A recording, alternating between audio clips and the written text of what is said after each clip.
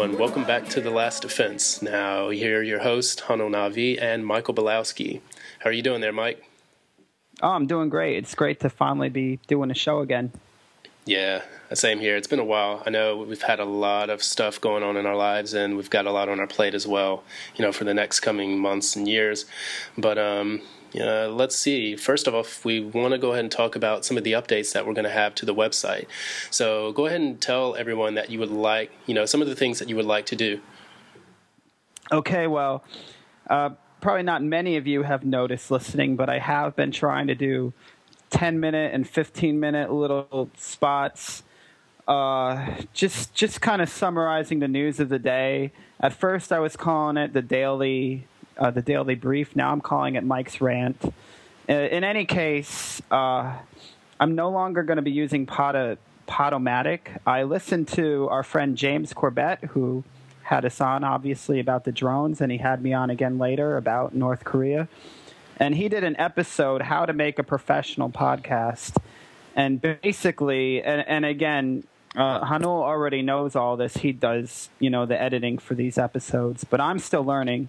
And I'm going to be using Audacity. It's a great software for creating podcasts. I'm going to be using Levelator, which makes it sound better. In fact, I'm even in contact with musicians from upstate New York, my home where I'm from. And we're gonna try to make arrangements for bumper music. So those briefs that I've been doing should start to sound more professional. So. No, that's awesome, man. Because we need to keep these things going. And the little briefs, you can just give like snippets of information, which will be really useful to our listeners just to keep them updated. Something audio to listen to, Because I know a lot of times for our podcasts and for the website, we just tend to, give a lot of information. But I think sometimes it's good to keep up to date with what's happening in the world just by giving, your own views, your own opinions. It doesn't always have to be one or the other person, doing the podcast together, Mm-hmm. So it kind of keeps everything fresh. And what other reasons do you have for actually doing these daily rants or whatever, or your Mike's rants rather? Yeah, well, first of all, we should do them together whenever possible, or you should do your own as well. But in any case, the reason I'm doing them is because I'm a journalist by trade. That's my career. That's what I went to school for. I went to Seton Hall University for journalism. And I am in my second day of the rest of my life. What I'm talking about is my teaching English career is over. The next time that I wake up and go to a full-time job, unless something goes wrong, and there's plenty of potential for things to go wrong, but in any case, ideally, the next time I wake up and go to a full-time job, it will be a media job, a media-related job, writing, speaking on the radio, doing podcasts, editing, something media of some sort of nature. So, and I am moving to the United States in May. And there's actually a backstory that I want to not spend too much time on, but I don't think I've talked a lot about vaccines in the past, but I want to talk a little bit about vaccines now because the U.S. Embassy is denying my wife a green card or a visa to go to the United States because we don't want her to take the MMR vaccine. That's the measles, mumps, and rubella vaccine, and also the tetanus shot, another vaccine. Oh, yeah. So that sounds like 2 vaccines. It's actually 4 vaccines because measles, mumps, rubella is 3 in 1. And, I've probably, because of my circumstances, my father's a pediatrician. I have an unvaccinated son. The embassy, schools, just institutions in general just want everybody to take vaccines these days. So I decided a long time ago that I was going to study vaccines as much as I study any other topic, economics, geopolitics, eugenics. It actually is part of eugenics, so definitely relevant there. But I've probably spent no exaggeration, 50 to 100 hours this year just studying vaccines. And that's after I did 2 articles on vaccines for Gwangju News magazine in Korea. Yeah, I wanted to ask you quickly, like, because this is a really important topic for you since you've recently had your child, and well, you and your wife have recently had your child. I wanted to know exactly what are some of the issues with the measles, mumps, rubella vaccines, as well as some of the other ones that you've come across in your research. Well, as a general rule, the more you take at one time, the more dangerous it becomes.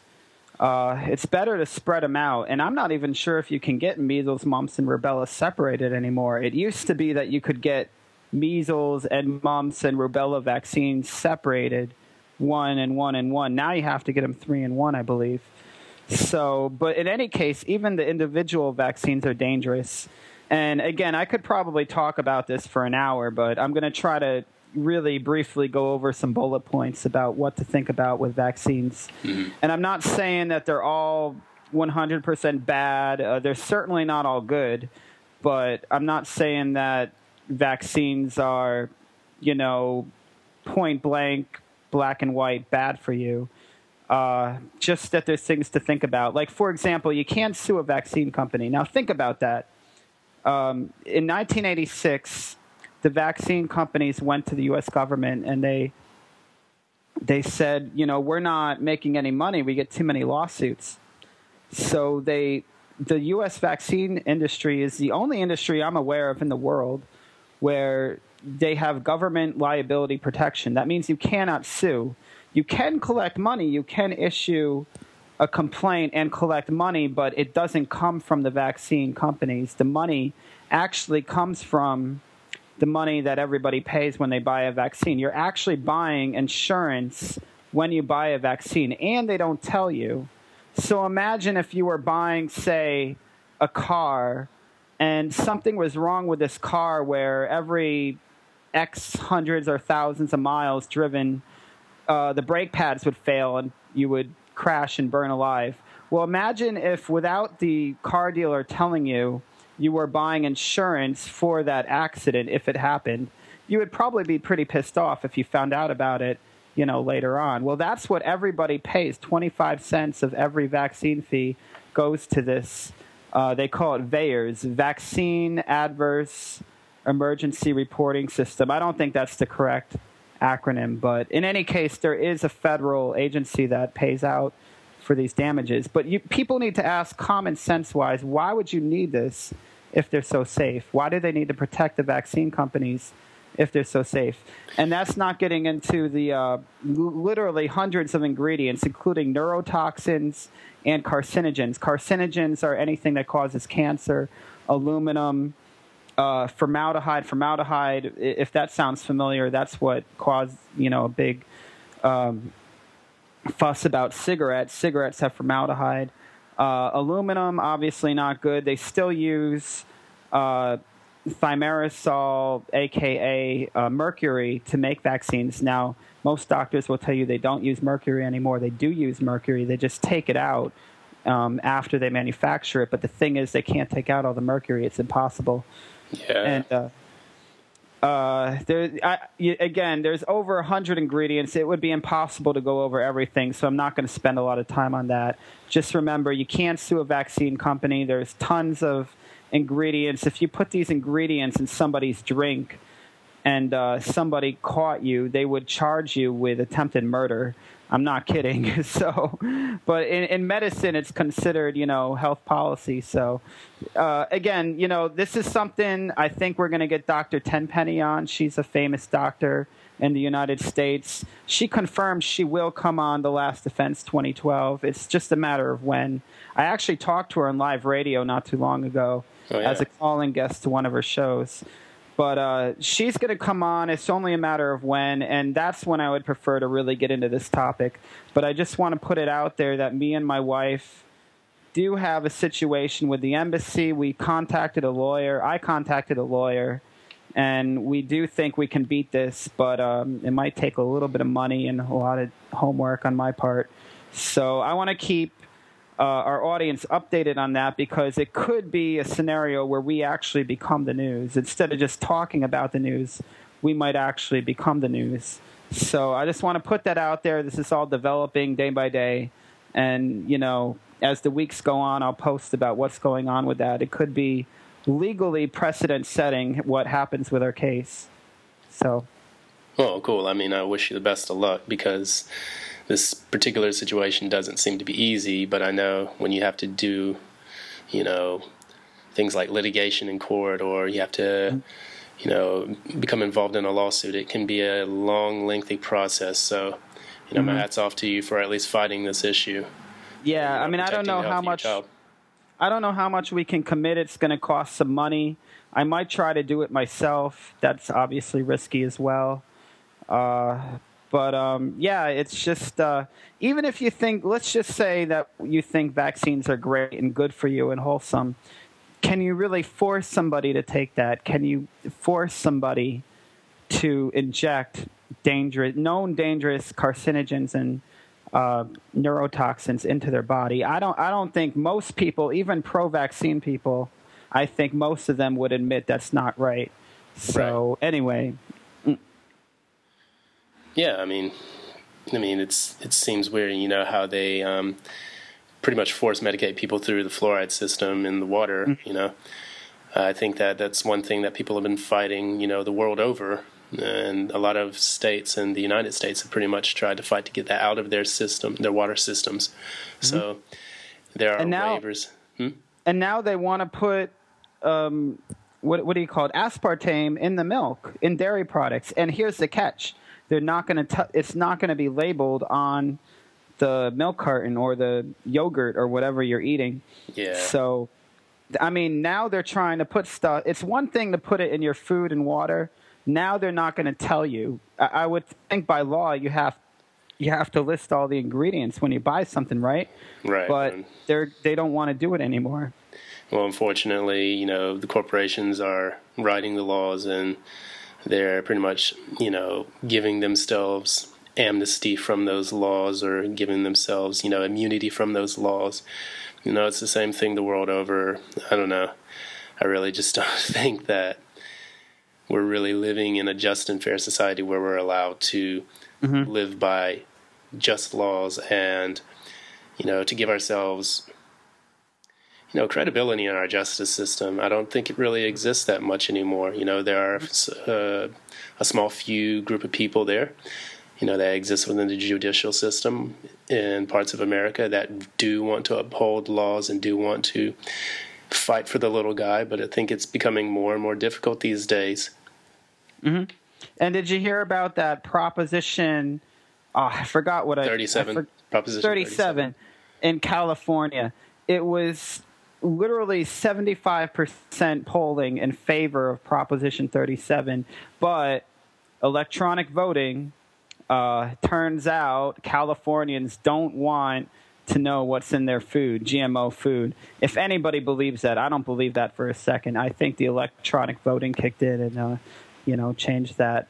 But, make what you will of it. I mean, I've got no proof on this issue other than that it just stinks to hell. Yeah. Does sting. And the funny thing about Proposition 37 is that a lot of people supported it, and it was shot down, and it was something that was just natural. So what a lot of companies wanted to do, instead of demanding that corporations label their products if they're GMO or not, a lot of companies like Kashi and a few other organic companies have decided that they're going to label their products as GMO, free. Non-GMO. That's brilliant. That's great. Yeah, so it's a way to circumvent the issue. So I've, it's actually changed my habits when I go to the grocery store. When I was visiting in the States, which I will get into in a little bit, I realized that whenever I wanted to buy something, I would make sure that it said, GMO free or organic, completely organic. And that helped me to make wiser decisions and to know exactly what I was putting in my body when I would decide to go to the grocery store, pay for food or, whatever. Mm-hmm. And it's getting harder and harder. I go to a 7-Eleven, and you can't buy something that's not in plastic made out of, BPA plastic. You can't buy candy without aspartame. You can't buy most chips or anything without MSG. It's getting to the point where you pretty much have to go to the farmer's market to get real food. And isn't it funny? Isn't it ironic that organic food, they label it organic? That's real food. That's what our grandparents ate. Mm-hmm. That is normal food. It's food. It's not this what they call Frankencrop, crap that right. they've been putting in our market. I don't understand how it's difficult for someone to increase production.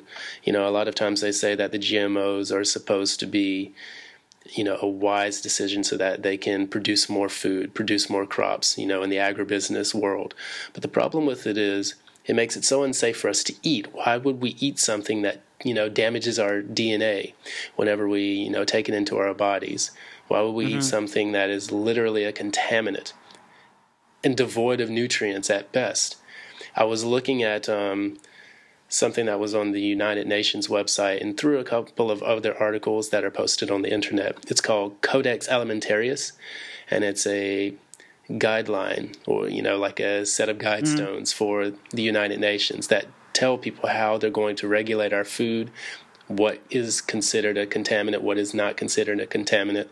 And the problem with this is that it gives the UN total power to dictate to other countries what exactly, they can label as a problem, what they can label as, GMO, or it sets up pretty much the policies just like the Agenda 21 policy where everyone has to get, smart grids put in and they are supposed to, how would I say, they're supposed to regulate. Monitor everything we eat.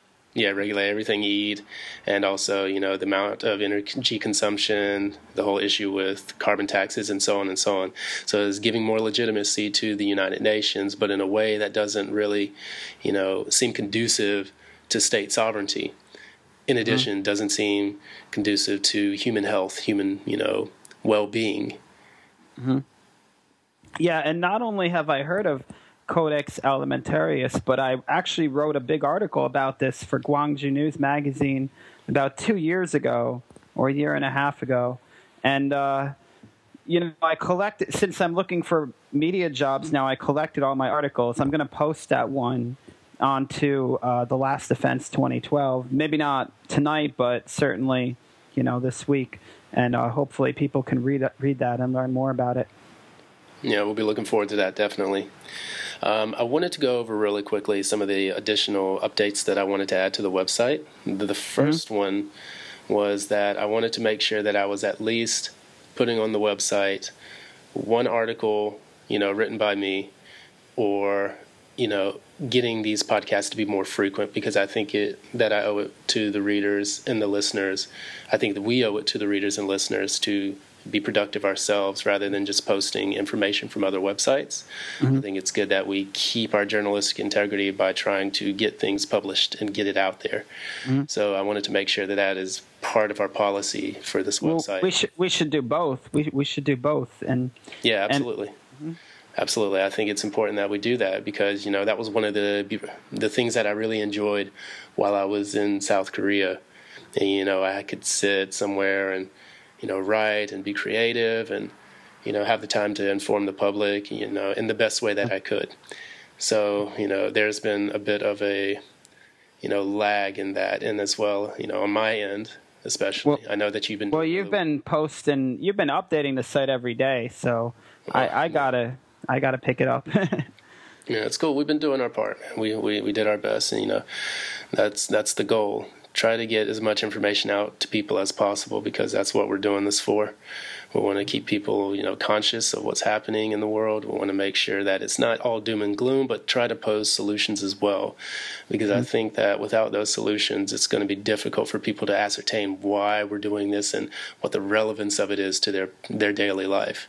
The media seems to have that kind of power and effect over people where they're able to say, oh, such and such happened, such and such people have died in this incident, such and such laws are going to get passed. And the way they try to pose solutions which actually work to our detriment, it should be the same way that we're posing solutions to try to make things better.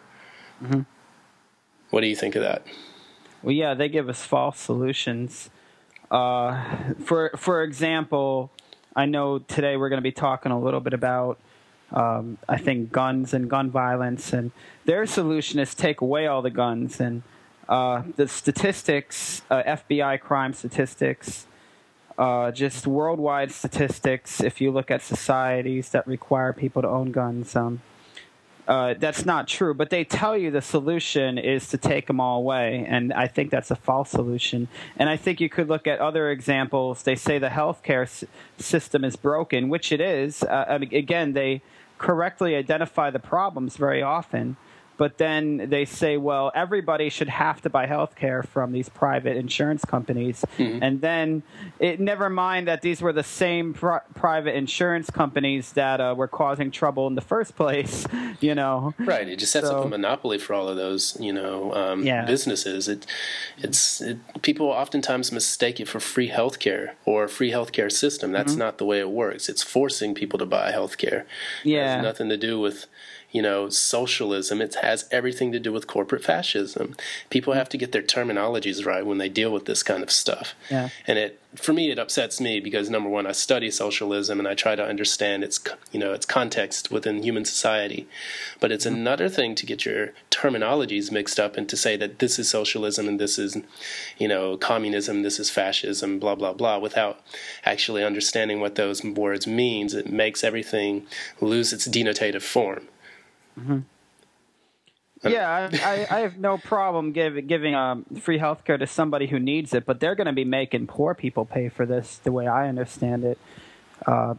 People making less than $30,000 and $25,000 a year have their payroll taxes going up, as I've been hearing on Infowars.com, and I don't think they would make that up. I think that's probably true. So, and it's going to be harder for me to get a job when I go back to the U.S. because, like, for example, when I worked for NBC Studios in New York City, they asked me, well, do you want health insurance? And I said, well, how much is it? And they said it was $200 a month. I was only making like $500 a month. That's almost, not 500.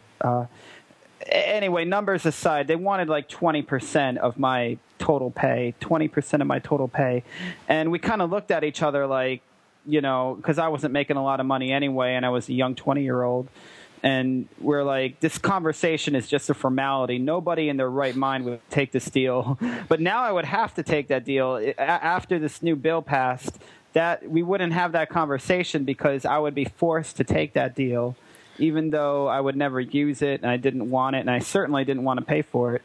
But yeah, and the funniest thing, sorry, I don't mean to interrupt you, but the funniest thing about it is you have all of these, private insurance companies lobbying in the state and then the House, House of Representatives and Congress, and they're lobbying to get these types of laws passed. And so what happens is, like I said, it's the merger between state and corporation. That is the definition of fascism by Benito Mussolini.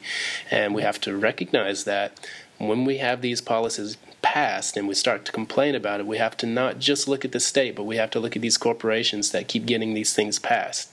We have no say in this. It's all privatization of capital. It's all the privatization of our policies. It's growing out of control. Sorry. Oh, and I just wanted to add, funny thing is we actually have free health care. Now, not if you have money and you can pay for it, but if you go to a hospital and let's say you have no job and you have X amount of kids and you just don't have money for your injury, etc., but you need to be taken care of. It's called the Hippocratic Oath. My father, he's a pediatrician. He took it. Any doctor before like 10 or 15 years ago took the Hippocratic Oath. And the Hippocratic Oath basically says that you will take care of everybody first. You will ask for the money after. And if they don't have the money, well, you just do it for free. And my dad, I had a conversation with my dad about this just a week or two ago, and he admitted, he said, yes, before this bill passed, we would just do things for free sometimes, but now everybody has to pay. And I'm paraphrasing a little bit, but not much. That's basically what he said. Yeah, well, I mean, Hippocratic Oath doesn't exist anymore. In fact, you're supposed to do no harm to your patients whenever you take the Hippocratic Oath. But now that's completely been reversed. People are given vaccines which have thimerosal mercury. They have, many kinds of additives, chemicals, and preservatives which actually harm the baby's development, leading to the high rates of autism. You look in a lot of developed countries and you see this issue happening. I recently came across an article which basically laid out the rates of autism around the world. And, South Korea was one of those places that had one of the highest rates. Japan, 1 in United 32. States. Mm-hmm. 1 in 32 in Korea. 1 in 32. That's a ridiculous number. So it goes to show, what is affecting the demographics there? How are the people functioning over there if 1 in 32 children has autism? Mm-hmm. And it's like a religion here. If I get on a bus, I saw an ad. I'm not making this up. It said "Baby One More Time," a reference to the Britney Spears song, I guess. Mm-hmm. And the ad was, "Baby, get your shot one more time. Get one more shot, even if you had your required amount from the doctor. Go get it one more time." And then the big bold letters in the ad was "Baby One More Time," and it showed a baby holding a big vaccine. And it just made me want to puke. It was really disturbing. I have to laugh. It sounds retarded, for lack of a better euphemism. I'm sorry I have to use that term, but that's the way it is. It's just... it's the propaganda. And one of the things that I did when I was on my trip back to the U.S. is I made sure that I started reading more. And when you have people like Edward Bernays in his book Propaganda talking about how you're supposed to fill and saturate the world with propaganda techniques and, marketing techniques and strategies. And, it's supposed to condition the public to... acclimating to whatever policies that these corporations want. It's supposed to fill their heads with the idea that these things are good when in fact they may or may not be. Mm-hmm. But I think the Edward Bernaysian version of propaganda where he says that you're supposed to be true to your word and follow through with your services so that they're closely matched and interlinked so that you're not deceiving the public, but rather influencing gently their opinion. What corporations are doing now is far from that. They're actually lying outright about a lot of their policies and about a lot of their practices. So say, for instance, you have a lot of these corporations saying, oh, well, GMOs are okay. And then a study comes out from France or from Russia that says, wow, they cause in 90 days monstrous tumors across, a rat's body. That's not proper marketing. But corporations have got this, Caligula, Nero type mentality these days where it's like, oh, we can do whatever we want. We will lie to the general public in our marketing and advertising. But when we actually dispense and disperse our products, that it's going to have the opposite effect or an adverse effect. Or at least we'll downplay it to the point where it's not really that big of a deal. Mm-hmm. Yeah, it's all about their control over the media. Yeah. Speaking of media, when I went back to the United States for a visit, the funny thing that I noticed was that it seemed to me like a lot of people really didn't know a lot of the things that I was coming across. I'm not saying that I know these things and that only I know these things, but it's very sheltered. Now, going back a little bit, we notice that there are 6 mega corporations that control the media in the United States, as well as many parts of the world. We have GE, News Corp, Disney, Viacom, Time Warner, and CBS, which own an umbrella of different smaller media companies. Now, when I went back home, I was watching Fox and CNN, and I would watch things like The View in the morning, or I would watch not Regis and Kelly. It's been so long. Kelly and Michael, and a lot of these different shows, it just seems like everyone was conditioned. I would ask people questions about basic things that they should know, and no one knew or could tell me.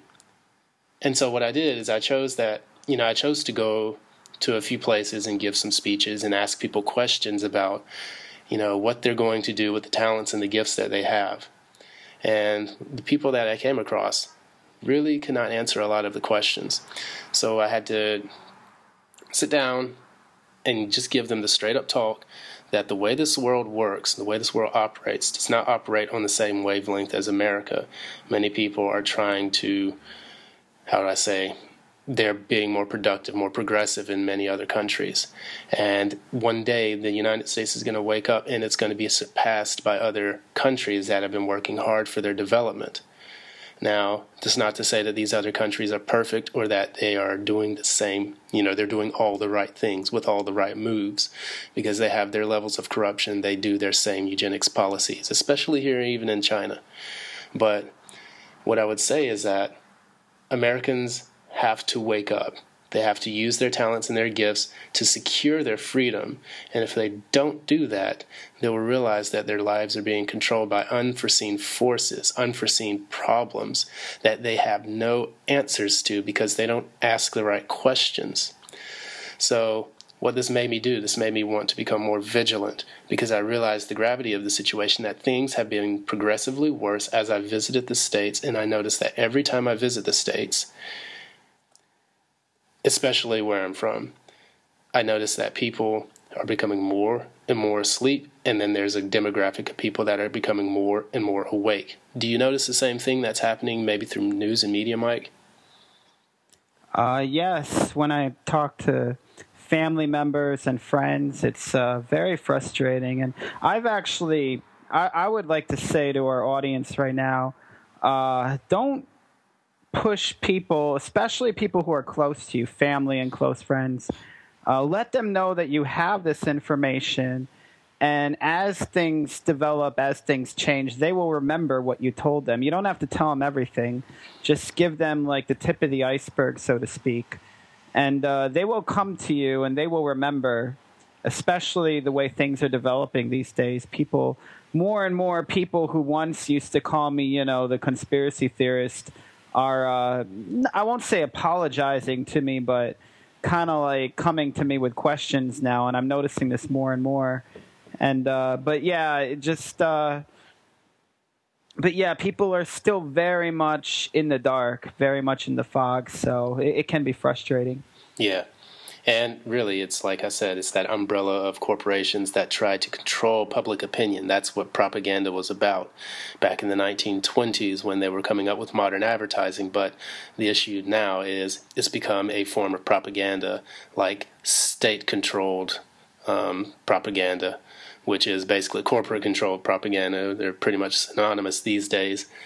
But it's like people don't really know what's happening outside that bubble, and that's the scariest part, because every time I go back I see this, and so it makes me appreciate what I've been taking the time to learn, and I want to try to do more. I don't want to sit here and withhold information that could be useful to someone, that could help wake them up, or that could help them to at least ask questions, because with every great thing, you ask a question, you begin to get the answers, and then that begins to shape your opinion.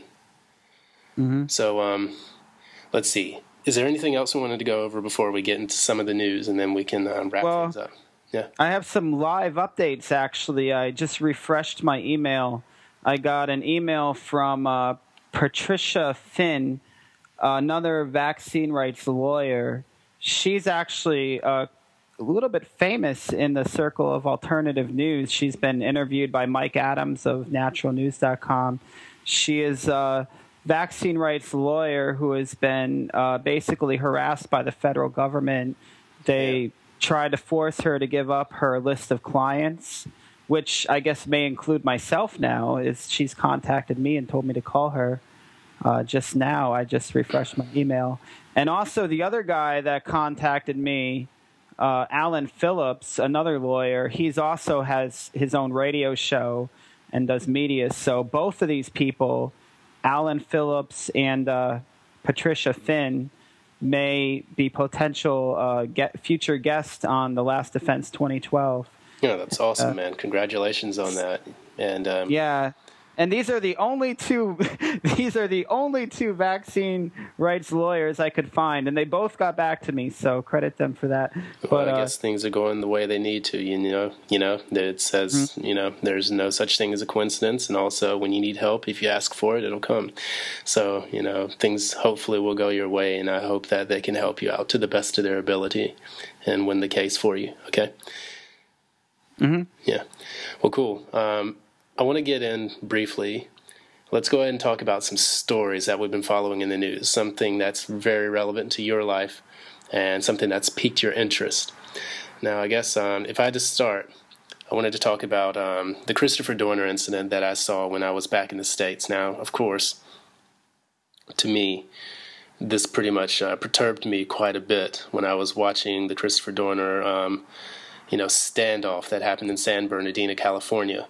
Now, there was a lot of cover-up, nonsense that happened, and the media was forced to admit that they were having a complete blackout of Twitter feeds coming from a lot of different news media corporations that were reporting on what actually happened at this particular incident. Now, this is another Waco-style incident, what happened with David Koresh and his followers, and it was the same thing. The place was burned out by the police. They went in, they slaughtered the women and children. They went in and they also slaughtered many of the other members of the compound. But then they would cover it up to make it seem like the perpetrators were actually the people within the compound instead of the police.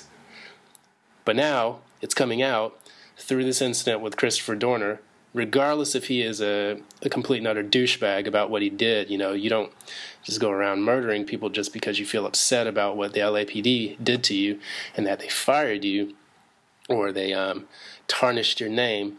The fact remains is there are better ways of going about getting, justice other than this vigilante justice.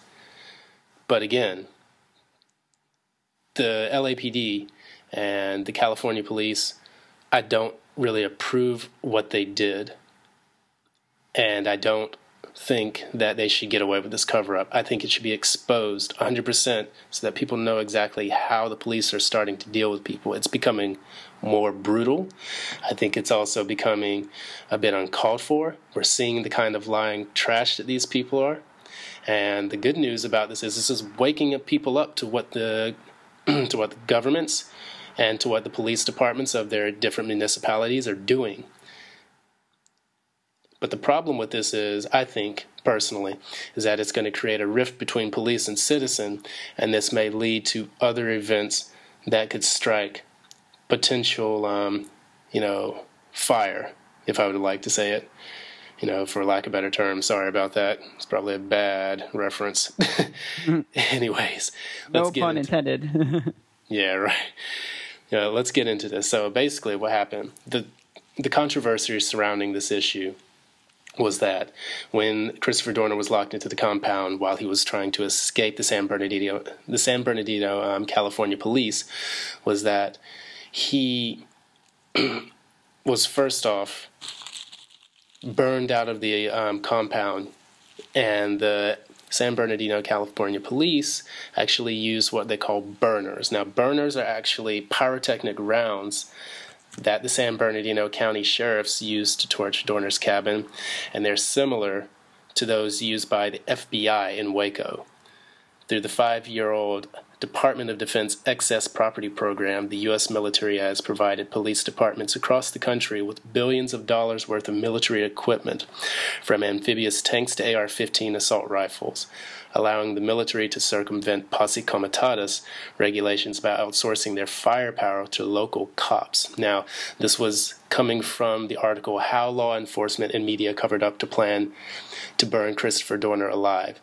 A very powerful journalist, Max Blumenthal from Alternet, wrote this article, and he wrote this on February 13th, 2013.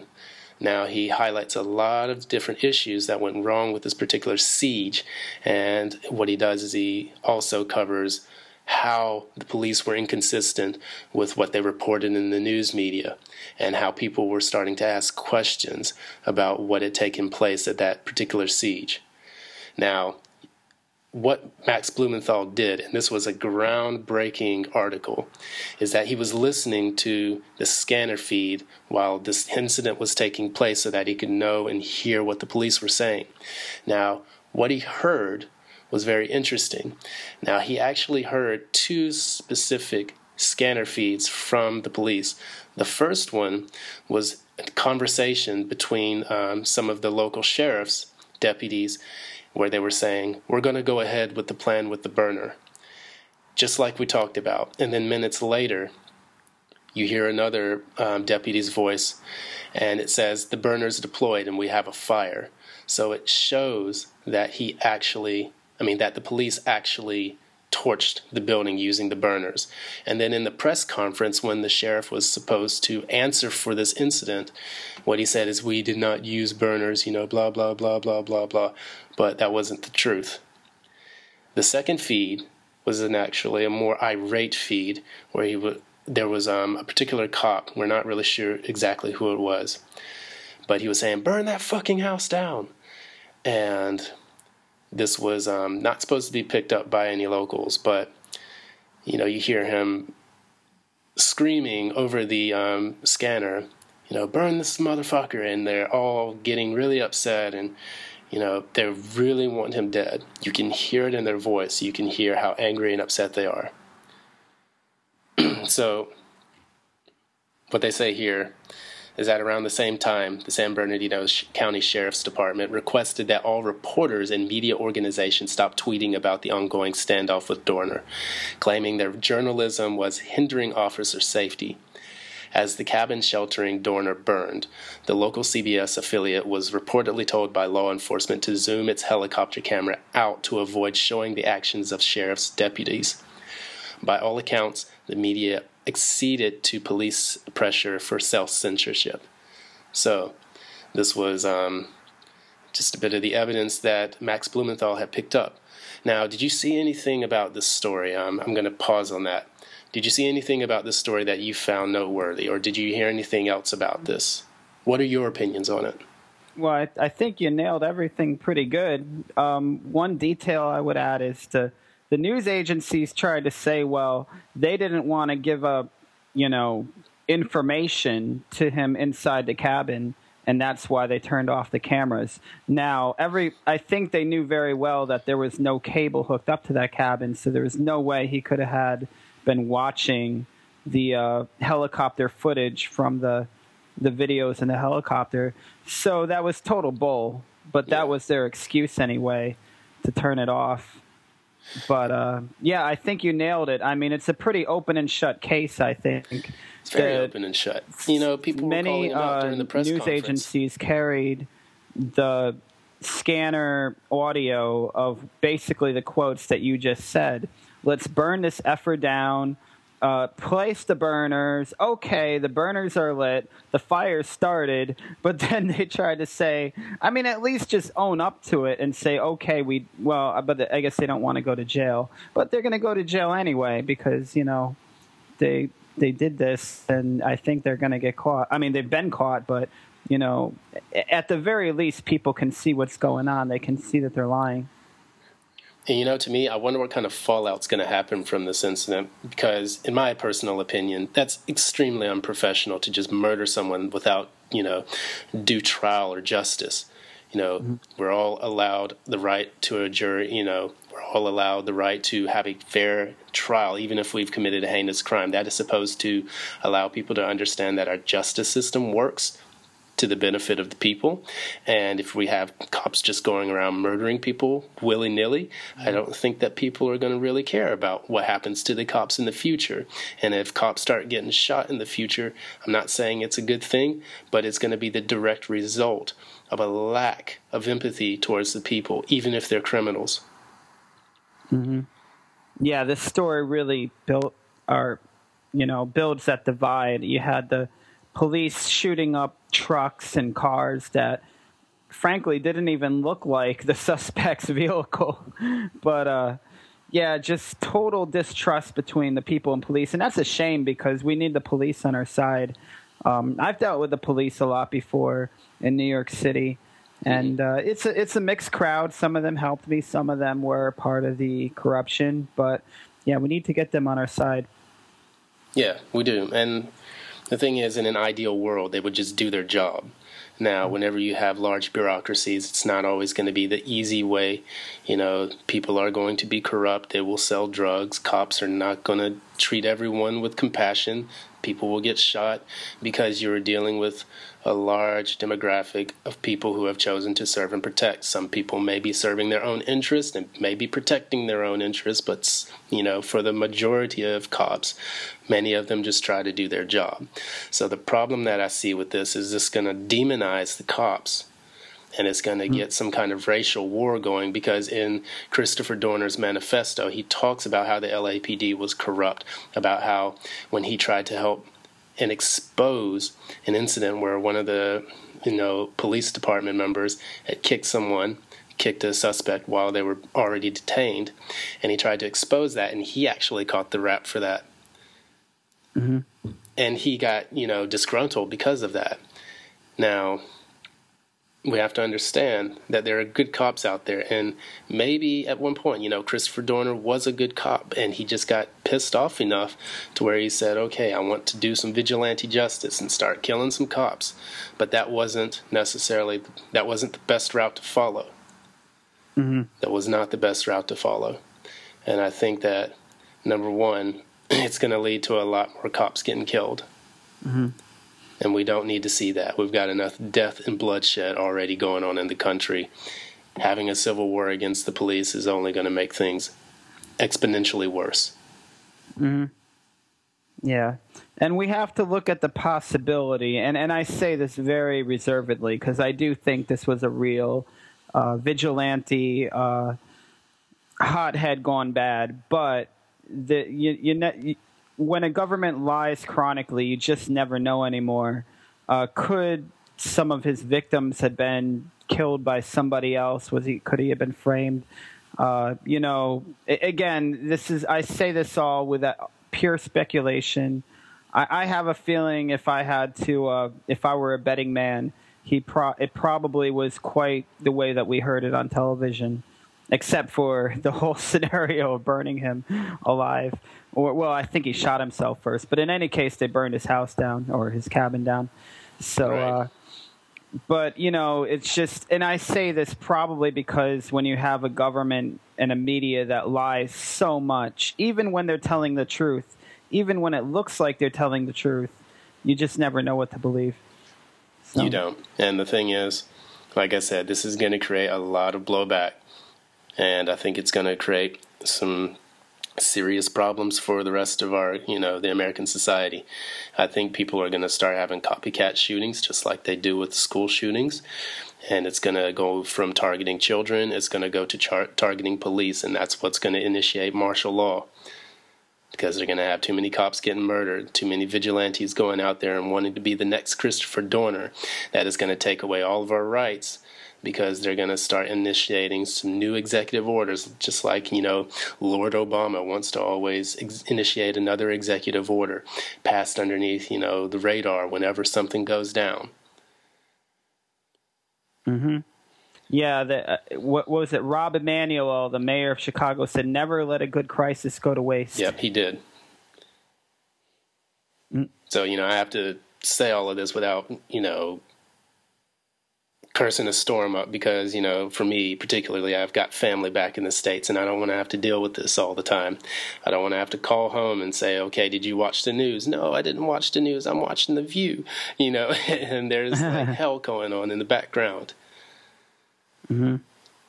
This is our reality as Americans. We have to deal with this every day. We have to deal with our family members potentially being at stake because, some idiot wants to, cause problems, or some Hegelian dialectic is working underway within, our government, which is actually creating this incremental, tyrannical law, passing law after law after law, which is something I want to get into next. But before I do that, are there any stories that you're following? I want to get your take. Yeah, I wanted to talk a little bit about the television show Conspiracy Theory with Jesse Ventura. It's in its third season. I watched the entire first and second season. Have you seen this show, by the way? I've seen a few of them. I saw a few of them a few years ago, and I liked what I had seen. They have some really good ones. I saw one on the FEMA camps, and I saw one on... God, what was the other one? Okay, I'll have to get back to you on that one. Sorry. Well, the FEMA camp one is interesting because they only showed that once. And that's important because that means they lost money on it.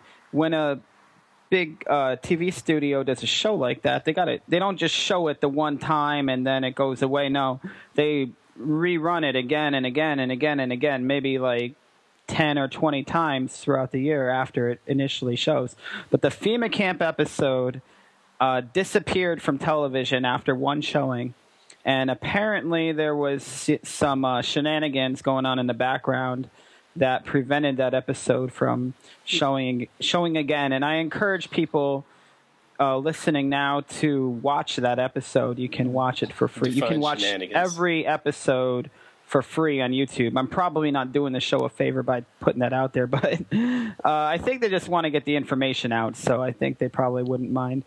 You can watch every episode for free if you go to Google Video and put in the name of the episode. Okay. But definitely watch that one. And I started watching season 3, and I want to do a little bit of a review/preview.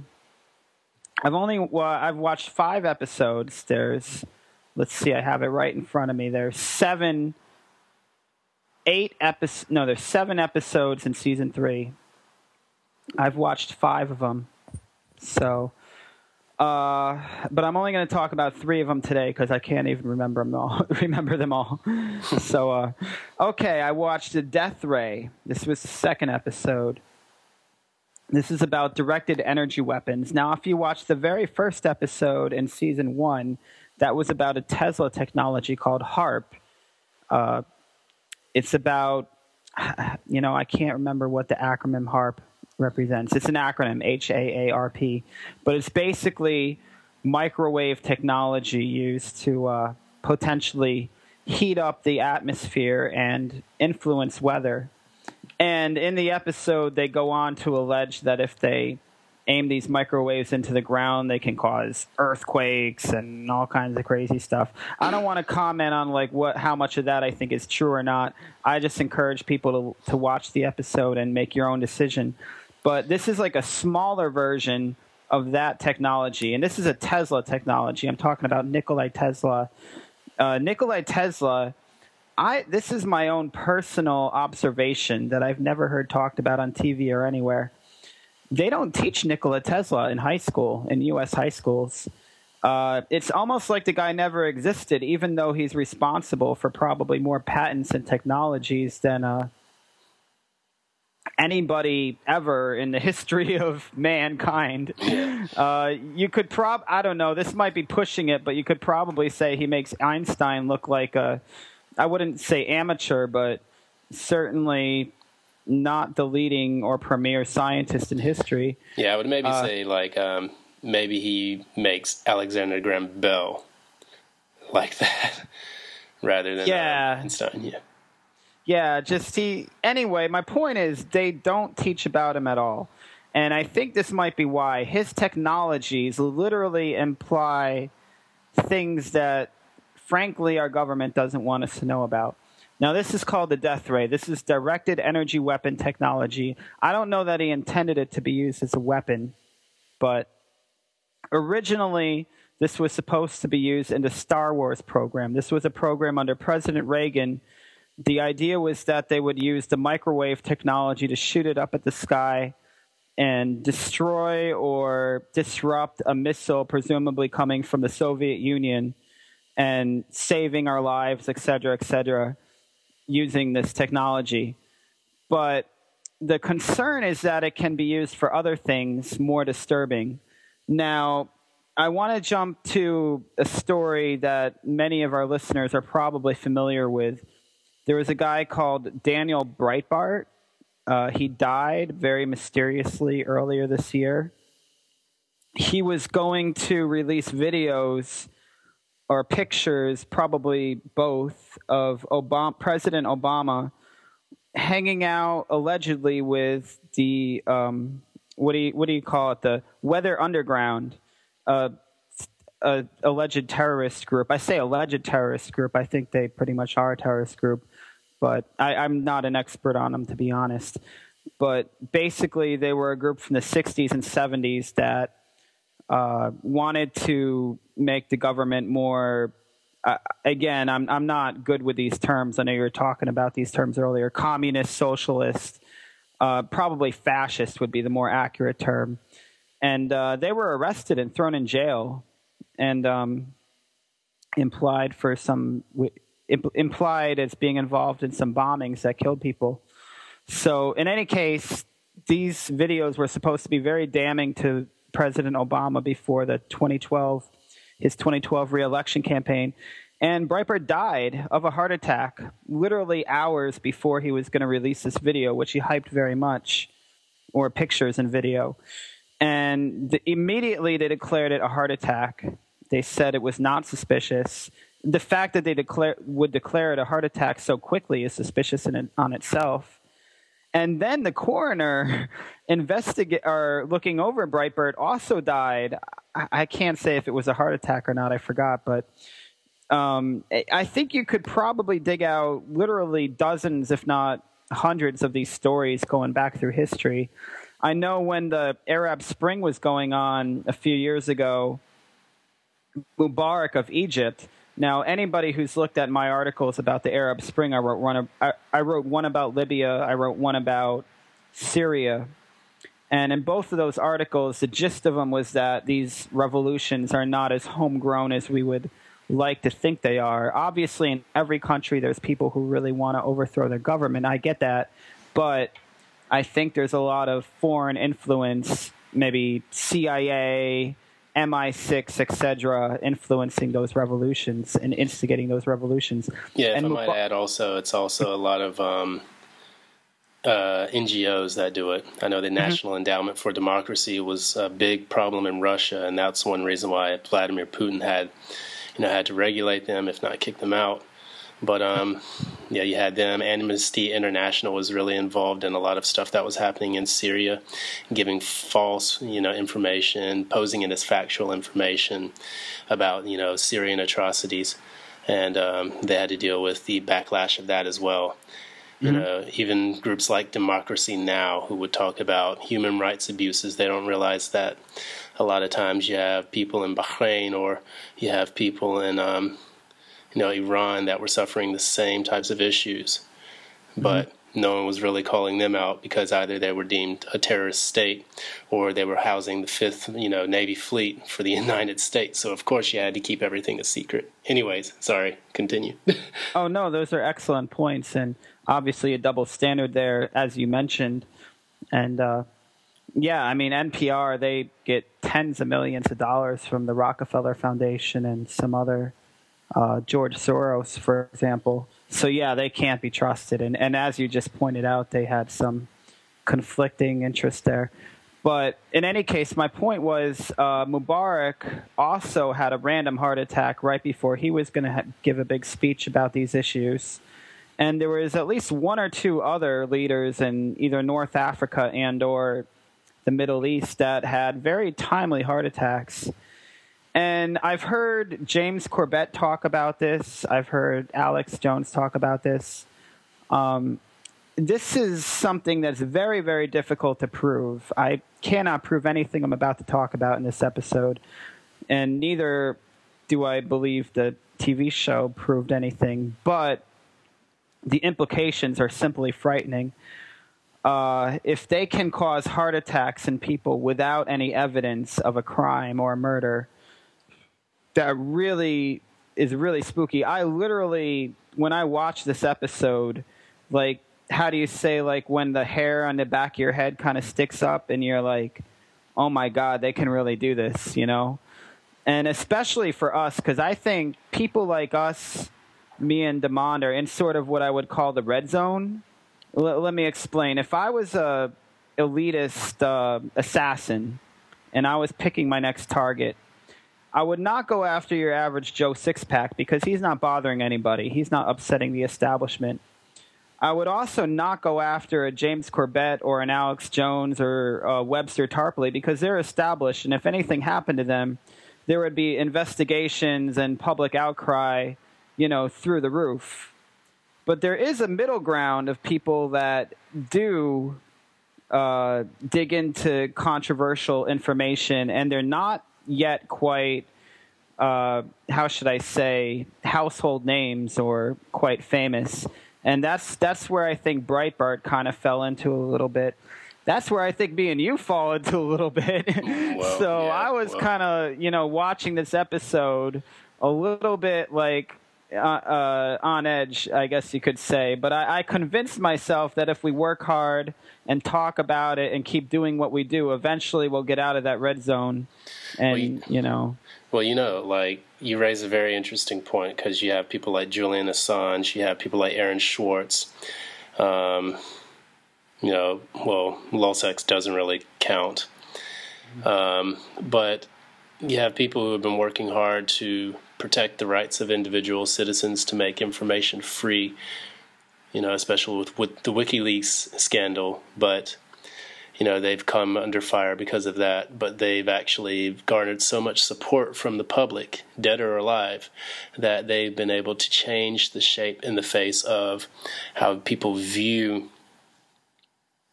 actually view what is deemed legitimate internet usage or legitimate information disclosure. So I think that, people like us, the funny thing is, yeah, you're right. We do fall into that middle ground, and that middle ground is pretty much like no man's land territory. Mm-hmm. Getting bombed and shelled. I'm not saying if somebody took us out, me or you, out with this, there wouldn't be any uproar. But my family would not investigate. My initial best friends, they might say, well, geez, he was investigating some things. Maybe there's something going on here. I love my friends. I love my family. But frankly, I do not have faith that if I had a random heart attack from a directed energy weapon that they would be like, hey, maybe that's a directed energy weapon. We should investigate. I don't think that's going to happen. So, again, I think that's part of why I'm talking about this right now is we got to get the word out. And, again, I cannot prove this. I simply cannot prove this. I encourage people to watch the episode. And here's another kicker this episode. The primary whistleblower that you're introduced to in the first 5 minutes of the episode, a guy who worked for the government and apparently knows all about directed energy weapons. He worked on the Star Wars program for President Reagan. He died 2 days after Ventura talked to him. During the filming of the episode, he just died of a heart attack. No symptoms of foul play. And obviously the entire crew was shocked, and they spent half of the episode talking about this guy, Fred Bell, who... and I know this is real because, well, first of all, they interview him, and then he's gone. He's dead. And I heard Ventura talking about this on interviews with InfoWars, how this guy died right after they interviewed him. And he died the same way that they were investigating about these weapons. He died of a random heart attack. Totally healthy guy. Not really old, but, relatively young as far as dying goes, and I think he was in his 40s or early 50s or something, and just really creepy. And they also, later in the episode, they imply that these directed energy weapons could have played a role in the collapse of the Twin Towers on 9/11. I would recommend to people, let's just say that's true for argument's sake, and it might actually be true, because if you watch the way those towers collapse, I'm not talking about Building 7, I'm talking about Towers 1 and 2, the big ones that came down. They look like they're imploding in thin air. And I know many university people and people who worked there and collected the dust have confirmed. It's been confirmed 10 times over that there was nanothermite used in that demolition. Now, if there was nanothermite used, does that mean that there wasn't other technology used to aid in that demolition? Well, I don't know. There still could have been other technologies used. And one lady who they profile in the episode wrote a whole book about this topic. And again, I encourage people to look at this, but when you're talking about 9/11 with your family and friends, focus on the nanothermite. That's something that can be proven. This other stuff is a little bit harder to prove. So... Yeah, that's good points, man, and that's actually very good observations, because I think people need to know that, there have been so many instances, I think, what was the name of the documentary about, what was it? Oklahoma City bombing. Yeah, a noble lie. Oh, Noble Lie, Oklahoma City. Yeah, they were actually right. talking about how certain people have been assassinated. The names are not coming to me right now. I guess because I'm friggin' dead tired. But like people have assassinations or assassination attempts all the time. Terrence Yankee. Terrence Yankee. That's right. That's Terrence Yankee was the police officer that saved a lot of people during the Oklahoma City bombing. And he was found body totally mutilated. I cover it in my article, The Mechanics of False Flag Terrorism, on The Last Defense 2012. His body was found absolutely mutilated in the woods after he said he was going to expose something. And he had supposedly killed himself by shooting himself in the back of the head at an angle with his hands and feet bound, pretty much, right? After his entire body being totally destroyed on top of it. That's absurd, man. Anybody that believes that was a suicide is ridiculous, I think. Even with the Aaron Schwartz incident, that, to me, I thought that was a pretty tragic incident, because you have a guy, the co-founder of Reddit, who basically gave his life to trying to make, internet more widely available, information in general more widely available on the internet.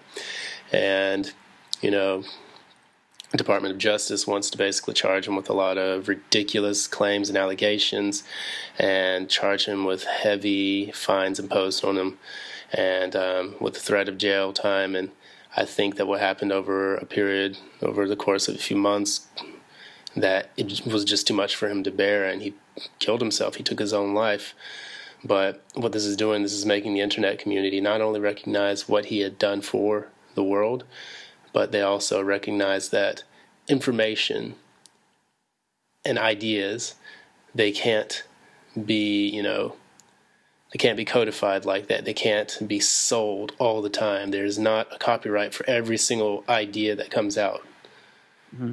And I think that people are realizing also that internet freedom is probably our best bet for the survival of, the human race in general.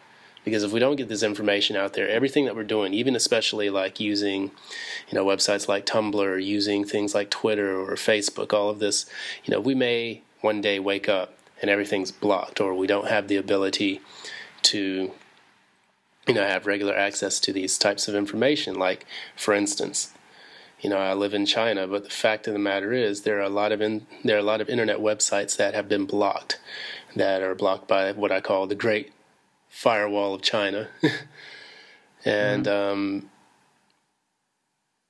one day a lot of people in the States or in Canada or in parts of the EU, they're gonna realize that they don't have access to the channels that they used to have regular access to all the time, even if it's something as trivial as like an entertainment show. Mm-hmm. So we have to take advantage of these internet freedoms that we have now, use them to disseminate information, because one day we'll wake up and they're gone. The people like Aaron Schwartz, the people, that have been helping us to know what's going on in the world, aside from what, the corporate media has been showing us, we will wake up one day and realize that we don't have that ability anymore. So not only does that mean learning how to use the internet while it's here, but it also means learning how to use it when it's not. So it's called creating viable alternatives to disseminate information to people, learning how to use flyers, learning how to network and have certain groups and organizations to help, curtail the censoring of information on the internet. Because now we're dealing with CISPA. First it was PIPA, SOPA, and it was ACTA. And once these bills were shot down, now it's CISPA. And they're just going to keep rolling out these bills until one of them sticks and people don't know what's happening, in order to initiate their protocols to censor the internet kill switch, as they call it. Okay, so I guess I've ranted enough. In your case, is there anything else you wanted to touch up on? Or? Oh, well, I thought all that was great. Yeah, I mean, there might come a day where we need to hand out pamphlets, to get information out, because the internet might not be, at least as we know it, it might not be there forever. There's 2 more episodes I wanted to very, very briefly comment on. I'm going to lump them together. The reptilian episode and the time travel episode. Now, if you can't tell from the titles, these are a little bit more out there conspiracies. And one difference I'll say in the third season from season 1 and season 2 of Conspiracy Theory is that they do not buy into every conspiracy. Officially, it is an investigation show. It's supposed to be a reality TV show, actually, where they all get together and they investigate a conspiracy, and they don't always agree. But generally, in the first 2 seasons, at the end of the episode, they would all partially or mostly seem to believe in the conspiracy. Now, that is not the case in season 3. The reptilian conspiracy is the notion that the world elite are part of a sub or separate species of human, part alien or part, well, reptilian, I guess you would say. I would take this one with a grain of salt. If you ever heard of David Icke, he's a guy, he comes on InfoWars as a guest sometimes. He gives speeches to thousands of people in huge sports stadiums. This guy, and Alex Jones once called him a turd in the punch bowl. The punch being like the good information about, private banks and false flag terror and chemicals in your food and water. The turd being that they are secretly reptoids that drink blood. So I don't know, like I've actually heard some wild stories, so I can't nothing would surprise me, I'll put it that way. I've heard stories about Al Gore carrying around packets of blood everywhere he goes. This has apparently appeared in mainstream news. I've heard many of the theories, the reptilians, who, secretly use holograms to conceal their identity as, normal everyday citizens. I've heard of the Illuminati context, where there are a lot of different organizations, shadow groups, and shadow societies that operate secretively, unbeknownst to the public, to influence people through symbolism and, monarch programming. And I've even heard people that are just crazy Nero Caesar type criminals. I mean, I believe that more than anything personally. I think that people, once they have power, they taste it, they want more, and it gets to the point where they can't control it, and it engulfs their entire lives as well as the lives of the people they have power over. But take it however you want. I mean, I think all of these ideas are good. They get debate and discussion going. At least we know that there are some pretty screwed up people in our society who probably are not functioning on the same level as most human beings. So I would give them a point for that.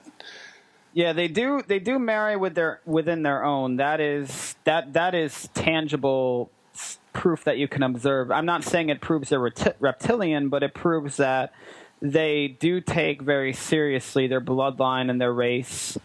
And I know that, like, the British family brags that they're descendants of Vlad the Impaler, who is the real life Dracula, who did do a lot of. He didn't actually turn into bats and fly or anything like that, but he was known to drink blood and a lot. Some of these guys I mentioned, Al Gore, are known in mainstream news to carry around packets of blood with them, and nobody seems to know what they're for.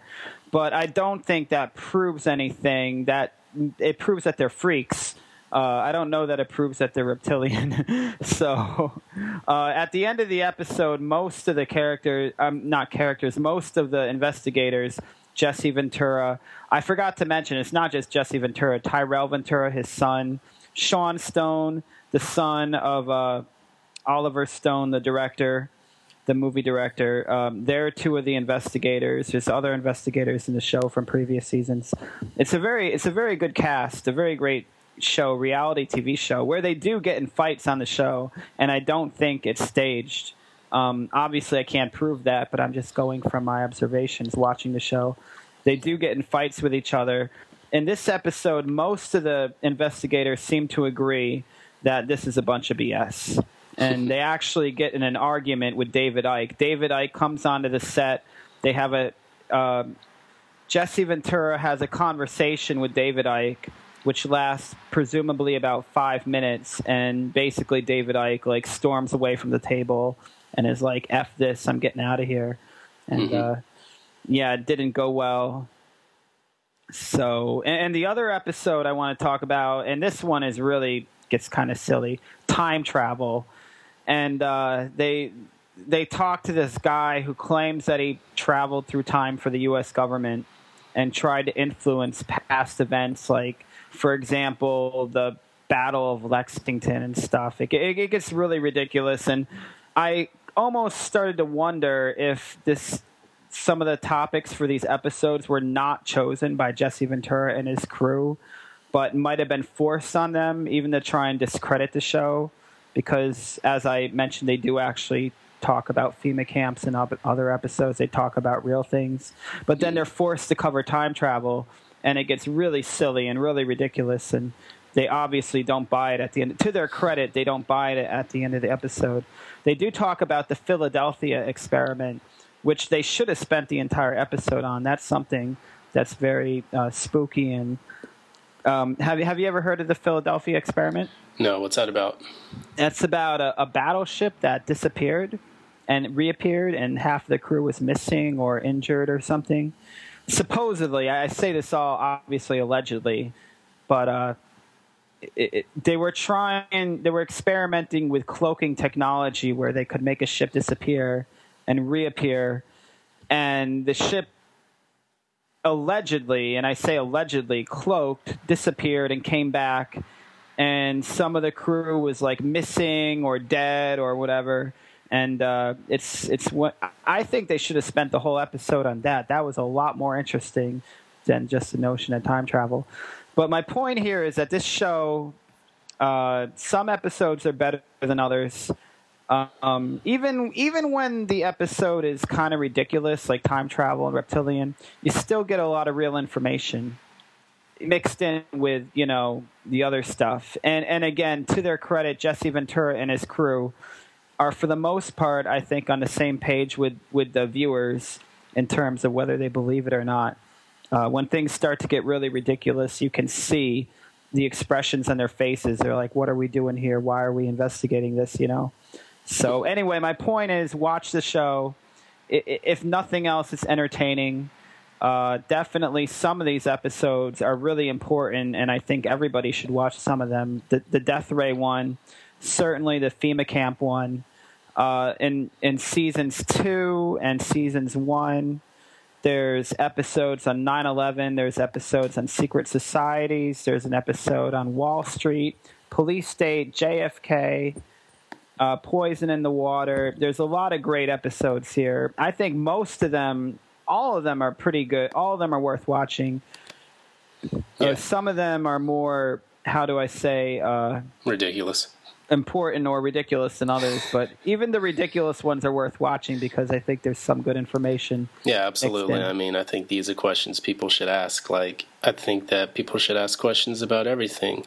It's the only way we can actually get the answers. I keep stressing that, and I think that that's an important policy that people should carry in their lives.